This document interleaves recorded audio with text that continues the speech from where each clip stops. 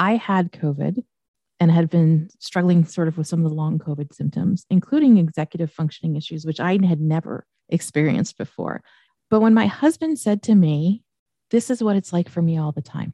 He has ADHD. And he said, this is what it's like. I'm starting to write lists and sticky notes. I've never done that kind of thing before because it's all just sort of been in my brain. Or I would not be able to pull the word out of my brain, or I'd stop in the middle of a sentence because I couldn't figure out where the end was. And he said to me, this is what it's like for me all the time. And I had a moment where I went, whoa, I knew that, but I didn't know that. Hello, and welcome to ADHD Essentials, part of the ADHD Rewired podcast network. I'm your host, Brendan Mahan. I'm a former teacher and mental health clinician turned ADHD coach, trainer, and consultant. I can be reached at brendan@adhdessentials.com. Here at ADHD Essentials, we help families develop the skills and knowledge needed to better manage attention deficit hyperactivity disorder. Visit adhdessentials.com for more details. What's up, team? No real commercials this time around. We're just going to jump right into it. Welcome to the show. Today, we're talking to Amanda Morin.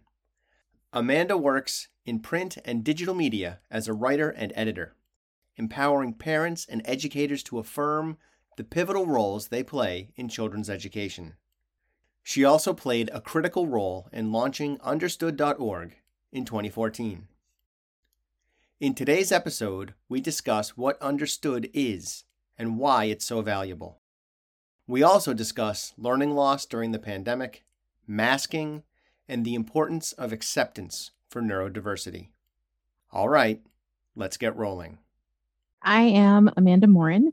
I'm the Director of Thought Leadership and Expertise at Understood. I'm also a writer, an education writer. So I've written a number of books on education, special education, a kid's book on empathy. I'm a mom to 3 kids who learn differently, have ADHD. I'm the spouse of somebody with ADHD and a learning disability, former teacher and early intervention specialist. And I think I'm the frontal lobe of our entire family, if that's the introduction that helps at all. Yay. I'm sorry that you have to be the frontal lobe for the whole family. That's a little... No, it works. It works. I'm sure there's plenty of people listening who are like, I am too. I'm the frontal lobe for my family. And, it works for us. We have all our little routines and so forth. I will just say that the funniest thing in my house is when I say, like, are you ready? And everyone's like, yes, I just have to put on my shoes and brush my teeth. And I'm like, so no, you're not ready yet. So you mentioned that you work with Understood, and you said it like it should just be understood what Understood is. And I completely understand because it's a powerful force in mental health and in education. But just in case, can we dig around and talk about Understood for a little while and what it is, how it came to be, what services and resources it offers and that sort of stuff? Absolutely. And I think I really appreciate you sort of calling that out. I'm so entrenched in what I do that I hope that everybody knows Understood, and people don't always. And so Understood is actually... You can find us at understood.org or even just you.org, which is really easy. Man, you guys are so cool. You're just a letter now. You're not even just a name. That's like if Cher was like, I'm C now. Well, I mean, there's also the fact that like Understood could be spelled in all these different ways. So we get the U, it is U, letter U, not Y-O-U. So I'm just going to say that. Understood launched in 2014. So I've been with Understood since launch. So I think that's why it's second nature to me to just say I work for Understood. We launched in 2014. It's a social impact organization, nonprofit, where our goal is to provide information and resources for families, educators, and people who learn and think differently, which is the phrase we use. And it's learning disabilities, ADHD, and co-occurring kinds of conditions. The goal is to provide information to help people sort of find their own path to thriving, right? And the people who support them to have the information they need. It's free. And that's really important. That was the founder's sort of vision, is to make sure that there was free, expert vetted advice in the world so that people who didn't always have access to clinicians and practitioners could really find the information they need. And one of the things that I love about Understood is it's the resource I really wanted when I started raising my own kids, to be honest. And I say that it sounds kind of corny, but it's always true. It's true. And it's evolved over time. We started with a lot of information for families, then we moved into educators, and now we're starting to look at like, what can we provide to individuals and workplaces so that everybody can start making a world that's more accepting of differences. And I don't think it's corny to say that it's the resource you wanted for your kids, right? Like, one of the things I go around saying is that I've basically became the person that I needed when I was a kid. That's who I am. And there's power in that, right? Like you felt it. You were like, whoa, that's a big deal. You just said the same thing, only about an organization. So if that has meaning when I say it as a person, then it also has meaning when you say it about an organization. Well, and what's really exciting is that we have sort of a roster of experts that we can turn to, right? So in my role, I'm one of the internal subject matter experts, but I oversee our roster of external experts who are already working out in the field and doing great things. And we can tap into their expertise when we have questions that come up that as an organization, we may not have ready answers to. And I think that's super exciting because as a parent, I learn from the experts I work with, right? And as a special education advocate, I'm always saying to people, like, my job is to help me put myself out of a job, give you the tools to put myself out of a job. I have access to all these people who are helping us have what we need to sort of be the person we want to help ourselves, right? And it's a very exciting and, I feel very privileged to be able to do that on a regular basis. I view my job the same way. In fact, I got an email from a woman who I met with once. She was in the parent groups, and then she wanted to work with me one-on-one about some job stuff going on for her. I met with her once, and then we were going to meet every other week. And she emailed me yesterday and was like, so, I don't feel like I need to keep working with you right now, because that one meeting like gave me the reframe and the perspective that I need to feel like I can be okay for a while. Is that all right? And I was like, that's exactly what I want. No, that's great. Well, and for a little while is so important in that sentence, right? Because when she runs out, if she runs out of the tools and the information she needs, she can come back. And that's the cool thing, is there are all these different entry points on whatever journey you're on as an individual, as a parent, and you can always kind of pop out and pop back in. And I think that's the joy of the kinds of work that you and I do is we're there when people need us. I totally agree. When it comes to Understood, what kinds of expectations should people be having when they go to u.org or understood.org? Is there anything specific that they'll be best served if they're looking for this, or maybe less well served if they're looking for this, go to this other place instead? Where's sort of Understood as a niche with regard to mental health and ADHD support and parenting and those sorts of things? So that's such a great question. I will say the first thing is when you go to Understood, it's vast. There's a whole lot of resources. One of we did a redesign of the homepage so that you can sort of choose who you are in relation to if it's you, if you're a parent, if you're an educator, so it can sort of point you in the right direction to start. We have sort of what we call a subset of core issues that we really specialize in. And it's specific learning disabilities in writing, reading, and math. And if you're in the medical field, that's specific learning disorders. It's, education versus medical terminology, ADHD and executive functioning, speech disorders like expressive and receptive, not speech fluency disorders and speech impairments. So we also deal with sort of all these co-occurring components of that, but only as they relate to those core issues, right? So information on anxiety and ADHD, managing emotions and ADHD, sensory processing and other issues. Those are the kinds of things we cover as well. But I will say, flat out, we are not an organization for people who are looking for information on autism, although we may have information and support that can help you in parts of that journey on your life. But we did that very specifically because that's where we know there was a need. And that's where we have the expertise. And we want to really keep that tight core issues so that we're not sort of wandering into all of these spaces where people are already doing really good work.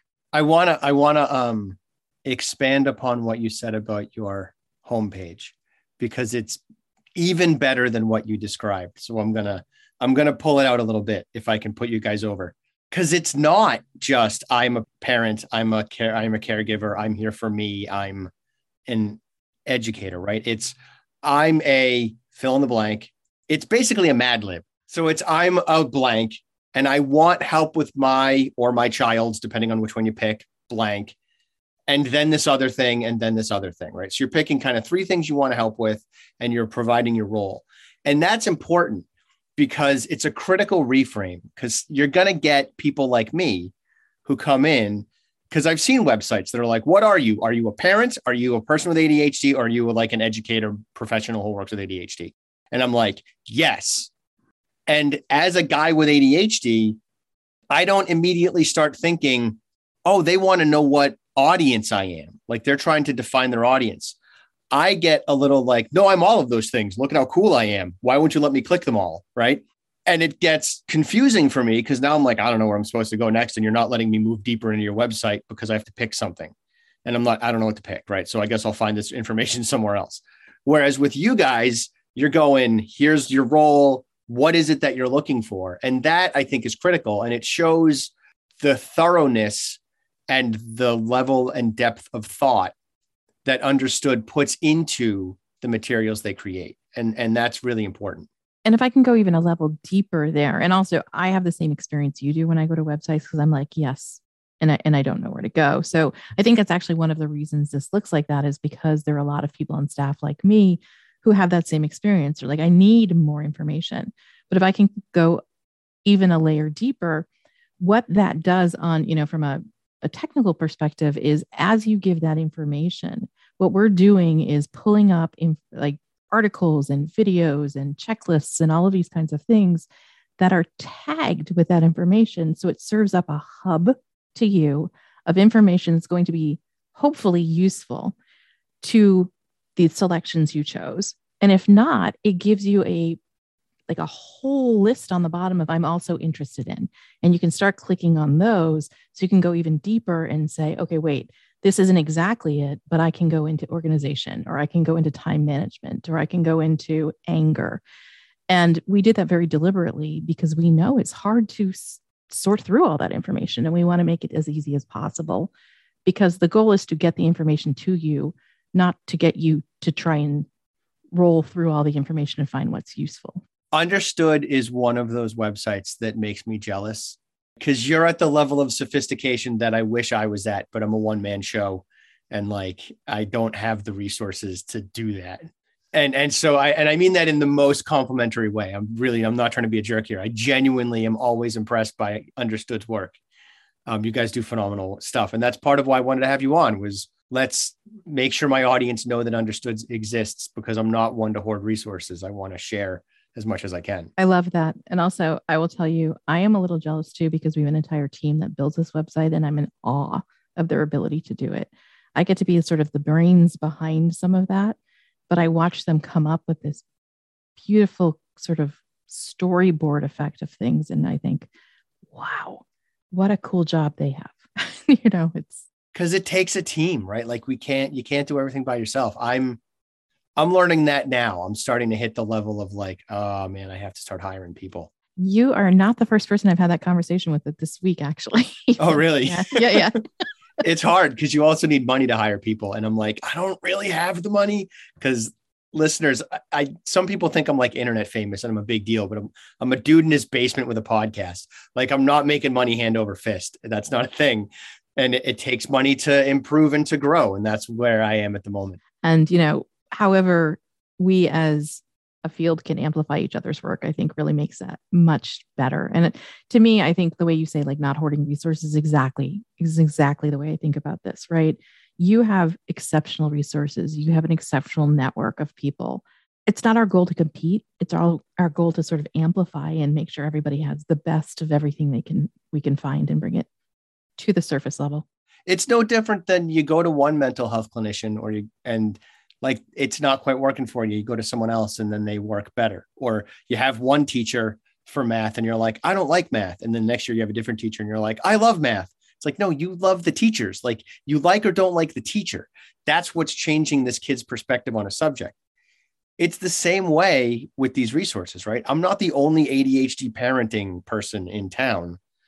I'm not the only ADHD person in town. I might work for some people. I might not work for other folks. And that's okay. Let me help you find the other resources you might need so that they can get you to where you need to be if I can't. Totally, totally. And I think that's awesome. And I love that we're having this conversation because I think sometimes listeners, I mean, I'm going to laugh out loud at myself a little bit here. I host a podcast too. I host the In It podcast for Understood, but it's not the same audience as yours. It may have an overlap. But I want to make sure that everybody has access to all of these different people and all of these different podcasts and all of these different things, because it's not about information hoarding. It's about making sure that the best information that we can find is out there, and I say we can find because there's always going to be more. There's always going to be more people to talk to and more things to look at. Given that you have a broader perspective than I do by way of working with Understood and having a team that you get to talk to, where I mostly talk to like me and my clients and like my network and stuff, but it's not the same kind of conversations that you guys are having. What are some of I don't love the word trends, but it's the word that's coming into my head. So we'll use that. What are some of the trends that you're seeing with regard to kids as a result, probably of COVID and what's been going on for the last 2 years? What are you seeing as the challenges, the difficulties, the successes, the wonders? So many things, and it depends on age level to some degree too, and I think it's not a surprise to say that the first thing we're seeing is concern around special education services being provided effectively, and learning loss, right? And for a long time, we called it interrupted learning, called it learning gaps, whatever you call it, we're seeing it across the board. The interesting thing is we're starting to see it across the board in all kids in certain age levels and not just kids who have ADHD or learning disabilities. So that to me is an interesting trend because it means we're starting to have discussions as a field around things like structured literacy and accommodations for all kids, right? The things that you and I have probably been talking about for years, screaming from the Twitter rooftop or whatever you scream from on Twitter, saying like, this is beneficial to everybody, right? So we're starting to have those conversations and seeing a lot of that. I have to push back on that. And I'm not pushing back on you. I'm pushing back on a wider lens than that. But I hate the word learning loss. Or the one I really hate is my kid is falling behind, like that view, because when everybody falls behind, nobody fell behind. Like that's not true. That's just not what happened. It's different. We did a whole podcast episode called Why We're Not Calling It Learning Loss for exactly that reason, because I feel very similarly. That's why I use sort of the phrase interrupted learning, or, everybody's where they are. Right? You haven't fallen behind from something. You may just not have gained momentum yet. And I think that's the piece that I really want to reframe when we have these conversations is let's look at what you're thinking you're behind from. And if everybody's in that space, maybe what you're actually talking about is changing the expectations and reframing what kids need to be learning to get to whatever standard or expectation is appropriate, right? And it's not about like, what did they lose? It's about what do they need to learn? And really what we're talking about is a need for systemic change. One of the reasons that the whole concept of learning loss drives me up the wall is because it's taking the wrong perspective. A phrase that I've been using a lot over the last year or two is it the fish or is it the water? I stole it from a mentor of mine named Chandler Creedon. He's been on the show a couple of times. I'm sure we talked at length about it when he was on both times. But that whole concept of is it the fish, is it the kid, or is it the water that the kid is swimming in, right? And learning loss mostly makes us want to look at the kid and go like, oh, that kid lost their learning, right? And that's not what happened, because the implication there is that the teachers did something wrong. Except that they didn't, because it's not on them either, right? Because it gets even bigger, because now the school we could look at as the fish, and educational theory, the broader culture of the United States and their approach to education, however we want to look at it, that then can become the water. So it's almost a Russian nesting doll perspective that we can take, because sometimes the water is actually a fish. It kind of can coalesce together and become its own fish. And the next tier up, we can look at as being problematic water. And I think that's where we are when it comes to education in response to COVID, and really in response to a lot of movements and perspectives that are being taken that are undermining the usefulness and power of education in the United States, all of which drives me nuts. But specifically, I think COVID and the year of virtual learning that occurred, I think really shines a light on what are our expectations from education. What do we think should be happening? And really, how do we get over ourselves a little bit? I think like sometimes we're just pushing our kids too hard and they're allowed to just sit. Yes, absolutely. I could not agree more. And I've had a lot of conversations about the difference between schooling and learning in this time. Schooling is all around that sort of learning the systems that we do in schools, the routines, the lining up, the patience, like all of these components of it. That's not necessarily about the learning.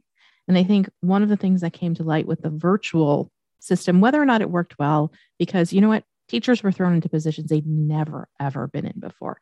Oh, yeah. No shade getting thrown on teachers at all in this show. Not even a little bit. So I want to make that super clear that I have the utmost respect for my teachers who stayed in the classrooms. I had many a moment where I was like, oh, maybe I should go back into the classroom and help them all out. Instead, I did a lot of webinars on how to use virtual accommodations and things like that. So I feel like, and it was helpful. I think it made people feel empowered. But I think one of the things that we learned in virtual learning is there's no one way that you teach kids. And some of the kids that I know, my son included, my son who's now 12, he was 9, 10 when this all started, and spent a couple of years doing virtual learning. He has ADHD, he has accommodations, he has all these things. It was actually really good for him because he could sort of choose his schedule, he could move around, he could do things in between. We didn't realize as a educational system that there were different ways to look at this, and that there were kids who were going to thrive if you took away some of that schooling component, if you took away some of that social pressure, if you gave them different ways to access information that they didn't have before. Like asynchronous video learning, the power of having that in front of you whenever you need it is amazing. It really is. So those are the things that I would hope that we'd be bringing back into classrooms. Whether or not that's happening, I don't know. A friend of mine flipped her classroom way before COVID. She was on the show. She was like, I think in the 20s in terms of episodes for the show. So that long ago, if we're in like we're in the 220s now. So it's like years and years ago. Right. And it's exactly what you're describing, right? This is pre-COVID. So COVID she didn't miss a beat because she was like, oh no, it's already videos. Like I already have them all made. I've already done all of them for my units. Watch this video. And then when we Zoom together, we'll work on stuff. And that model, she talked about how powerful it is. She's an English teacher. So for her, it meant that the kids would go home, and for homework, they would be learning how to write an essay, what's going on with the book, that kind of stuff. They'd be reading the book, and then they'd come in and they'd apply that knowledge. They would be writing the essay. They would be working on something with regard to that novel. And I've spoken with other teachers since that they've kind of done that now. Like COVID sort of helped them get to that place, which is a powerful learning model. One of the things that I loved about this time frame is it really elevated educators, and especially special educators who had been doing that kind of thing on a regular basis, as experts. And I think oftentimes we don't, as a society, recognize the expertise of educators, right? And I say that as a former educator, but also as somebody who's watching educators all the time, working with them, teaching them, learning from them, and realizing it is an expertise. It is really an art and a science. And our special educators were out there teaching general educators things that they've been doing all along, those flipped classrooms, those, how do you provide multiple modalities for learning, things that were natural to them because they were doing it on a regular basis. They really had an opportunity to shine. And special educators too have been contributing to the general educator sort of knowledge base, because during COVID, kids all of a sudden didn't know how to do stuff, right? I don't know how to follow this assignment guide. I don't know how to start this essay. And it wasn't that they suddenly became less knowledgeable. It wasn't that they suddenly became less skillful. It's that they were and are living through a global pandemic and a worldwide trauma event. And that wears on our executive functions. And it makes it more difficult to execute on whatever it is that we're trying to execute on. There's days when I can do all kinds of cool stuff. And there's days when I struggle to like find the milk in the fridge, even though I know where it is because it's the same place all the time. And that's just the nature of having ADHD. It's the nature of how much stress and pressure I'm under and those sorts of things. During COVID, everybody was under a lot more stress and pressure. And general educators had to learn how to pivot and slow down and teach the process of doing the assignment more than they used to. It used to be you could spend a day and go, this is how the essay is going to work. Cool, let's go off to the races. But now when the kids are home, they're not in person and they're stressed and anxious, all of a sudden we have to keep teaching how to write this essay. We have to keep teaching how to do this project. Whereas previously that wasn't the case, except that maybe it was, because maybe some of the reasons why some kids were struggling was because they didn't understand really what they were supposed to be doing. And that problem just got big enough to rise to the surface with COVID. I think so. There are two pieces that I wrote. I mean, I wrote a lot during this time frame, but there were two that really resonated. One was, so when we talk about dyslexia, ADHD, those kinds of things, we talk about the 1 in 5 kids, right? 1 in 5 kids is the statistic we use. So I wrote a piece called We're All the 1 in 5 Right Now and talked exactly about that, how during this global pandemic, our brain sort of shrunk down to the immediacy of things, right? So all those executive functioning skills, they weren't working as well as they normally did. And we're all kind of learning how to deal with that. The other piece I wrote was around reteaching routines in classrooms. And those two pieces were really popular, I think, because everybody thought, oh my gosh, all of a sudden, yes.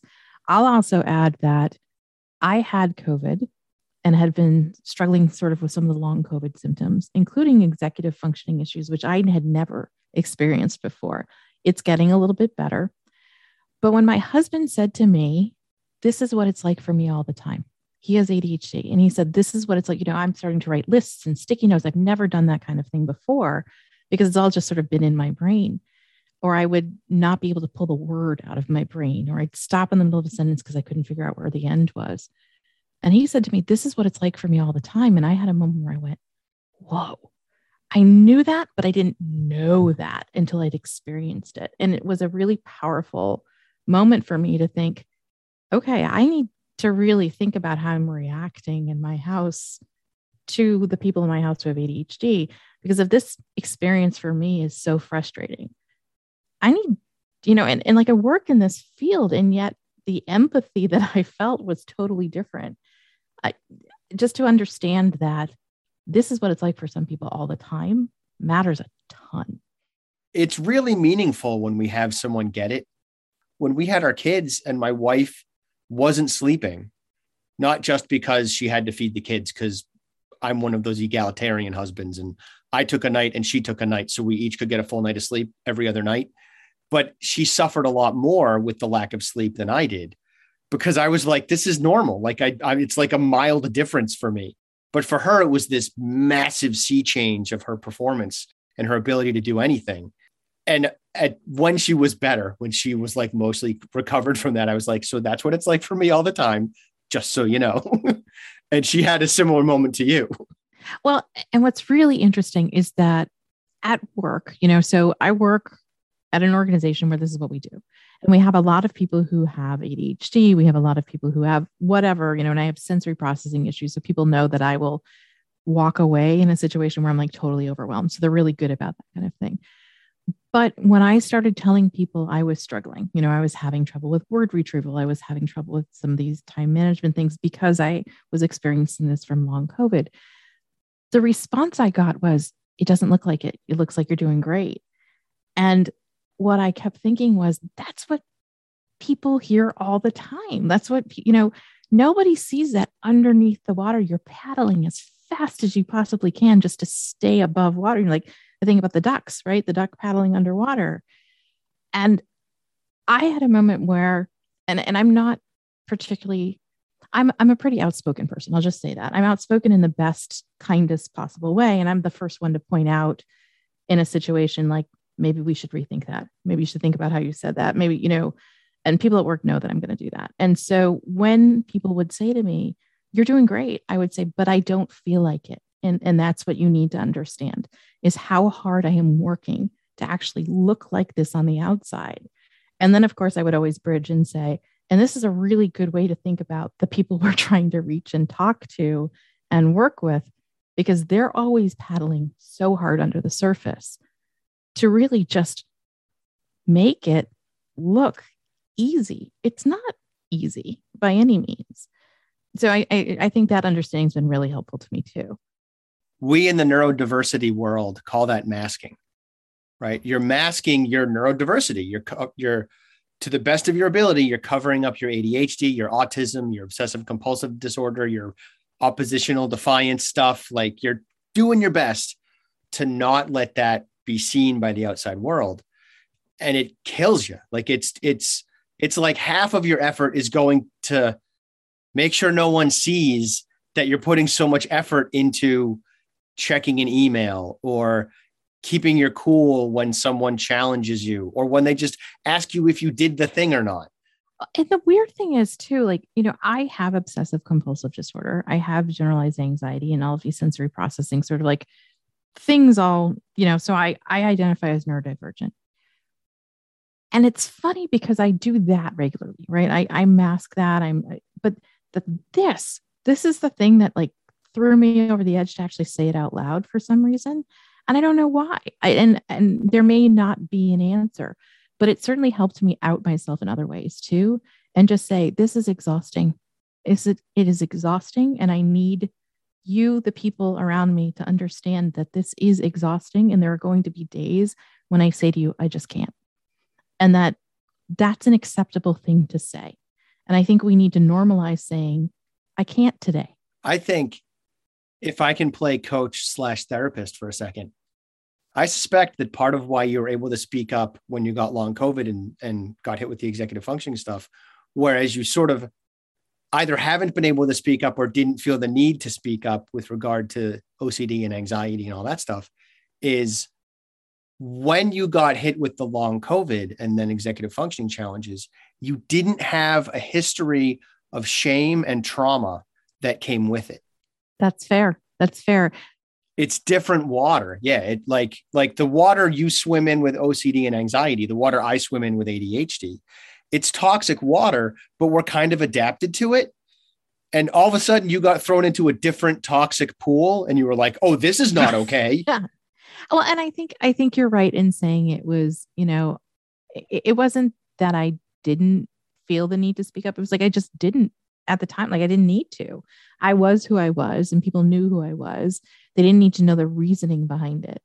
But all of a sudden I felt like I needed to explain why I was a different person who I was, that there were additional components to me that were quirky and unusually quirky from the quirky that I always have been.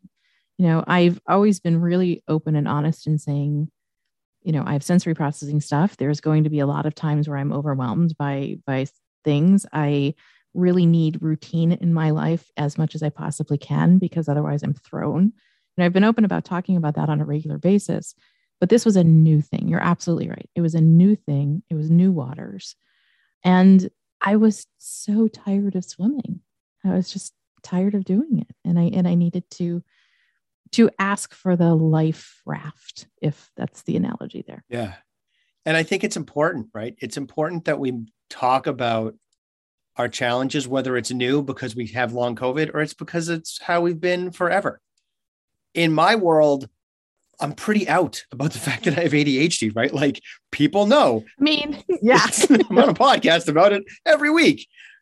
And what that means is the people in my life know about it, right? And so my impression, I haven't really asked specifically, but my impression, especially for the adults in my life who have kids in their lives that are neurodiverse, I think I'm a breath of fresh air. I think I'm a safe place without even trying to be a safe place, because people I barely know but who know me, right? Like we have travel in vaguely similar circles, so they know who I am, will come up to me and just randomly start talking to me about their autistic kids. And I'm like, awesome, cool, let's do that. Because I'm safe, right? Like I'm not some random person. What's he going to say? What's he going to think? He's probably going to understand some of this, probably at a level that I don't, because he's a professional and I'm like a dad or a mom or whatever. And he's going to listen. And that adds a level of safety. And I take that responsibility pretty seriously. When prior to COVID, these things have fallen apart since because we don't have as many people over. But I realized a year before COVID, maybe, that we had a lot of kids that were coming over to play board games at our house because we used to have board game parties. I really miss them, where we'd have like 4 or 5 families over at a time and people playing board games all over the place. And I started watching and I was like, there's some kids who aren't playing board games. They're doing other stuff. There's maybe sitting and doing nothing.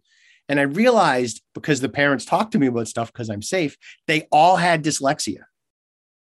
And so I was like, this is an easy problem to fix. It's probably because they can't read to play the board game. So I just divided out all of the low reading, dyslexia friendly board games and separated them so that they're ready to go for those kids when they come over. And all of a sudden those kids played more board games. It wasn't like they magically only played board games. They still sat and sulked sometimes. They still wanted to run around the backyard sometimes, but they played more board games than they were, which is all I was looking for. And what people can't see because they're listening to us is me grinning as you tell this, because I'm the same way. Like, I'm pretty open about all of this, and people talk to me, like people I don't know, and I feel really, honored by it. Right. And I take that, it's a very serious thing to me. When we traveled a lot more before COVID, right, as professionals, as whatever, there was sort of this joke, but not joke in the office where people would say, okay, Amanda's traveling. How many people will just come and tell her about their ADHD, their dyslexia, their friend, their family? And it was sort of funny, but it's also just really reflective of the fact that that safe place, we are that, and people need it. And they don't always need you to respond to it. They just need you to listen sometimes. And I think the power of listening is underestimated. And, there's a difference between hearing and listening. I could hear your story, but when I'm really listening to it, you can walk away feeling like there's somebody in the world who cares and understands you, and the value of that. And I certainly know the irony of saying being understood, right? The value of being understood, value of that is, you can't even talk about how valuable that is to some people. You just titled the episode, though. You know that, right? I didn't mean to, but awesome. I think the value of being understood works in a lot of different ways. I mean, it really does, doesn't it? Because you are sort of this giant in the industry, right? You've written, I don't even know how many books and articles, and you're traveling at least the country, the world probably too, speaking and educating folks. What are some of the things that you've sort of championed and then watched the momentum finally take hold and it grew beyond you or joined the cultural zeitgeist that you're most excited about? I mean, inclusion. And I mean inclusion not in the broader sense, but inclusion in the people speaking up to be included, right? So the word advocacy frightens a lot of people because it sounds big and it sounds important. And so I've really changed the language about that when I speak, and I talk about it, speaking up for yourself. And I see more and more people starting to speak up for themselves in ways that then they come back and tell me afterwards, I listened to you. I saw you model it. I saw you do this in a talk, and I felt comfortable starting to tell one person or 2 people or 3 people. And I've seen that grow, and it's been extraordinary. And then there are the simpler things, right? So when I used to do, and maybe we'll go back to this eventually, I don't know, conferences in person, for example, I always had a mic runner. I always had, when somebody would go and ask a question, I always had somebody with a mic to go to them, because everybody always says, well, I can use my teacher voice. And my answer always was, this is not about whether or not you can project. It's about whether or not there's somebody in the audience who needs to hear this through a microphone. from an accessibility standpoint. So those accessibility things that I've modeled, I see coming up over and over again. And I'm proud of it. I see people using closed captions on their PowerPoints when they didn't know how to before, and then I taught them how to. Those are the kinds of things I'm proud of because they feel very small, but they impact people in really big ways. Even I've taught a lot of people like the difference between you hashtag on social media using camel case, because that's what works when you have a screen reader. Camel case, so if you put accessibility matters, hashtag accessibility matters, the A needs to be capitalized and the M needs to be capitalized. So it's read as two separate words. It's called camel case because it looks like a camel if you look at the word. But things like just those simple little things really make big ripple effects. And I'm very proud of that. And just being mindful of time, do you have any ending essentials that you'd like to share with our audience? The value of being understood can be underestimated. That you're not alone in this. There's always a Brendan. There's always an Amanda. There's always an understood. There's always an ADHD essentials.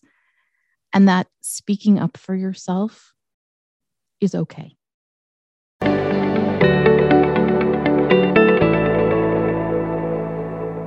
Hey, you're still here. Nice. Thanks for staying focused all the way through. If you have any thoughts or questions about today's episode, feel free to email me at brendan@adhdessentials.com. And don't forget to check out the website, adhdessentials.com, and visit our Facebook community. I'm looking forward to talking to you again next week. In the meantime, keep focusing on improvement over perfection. 10% better is all you need.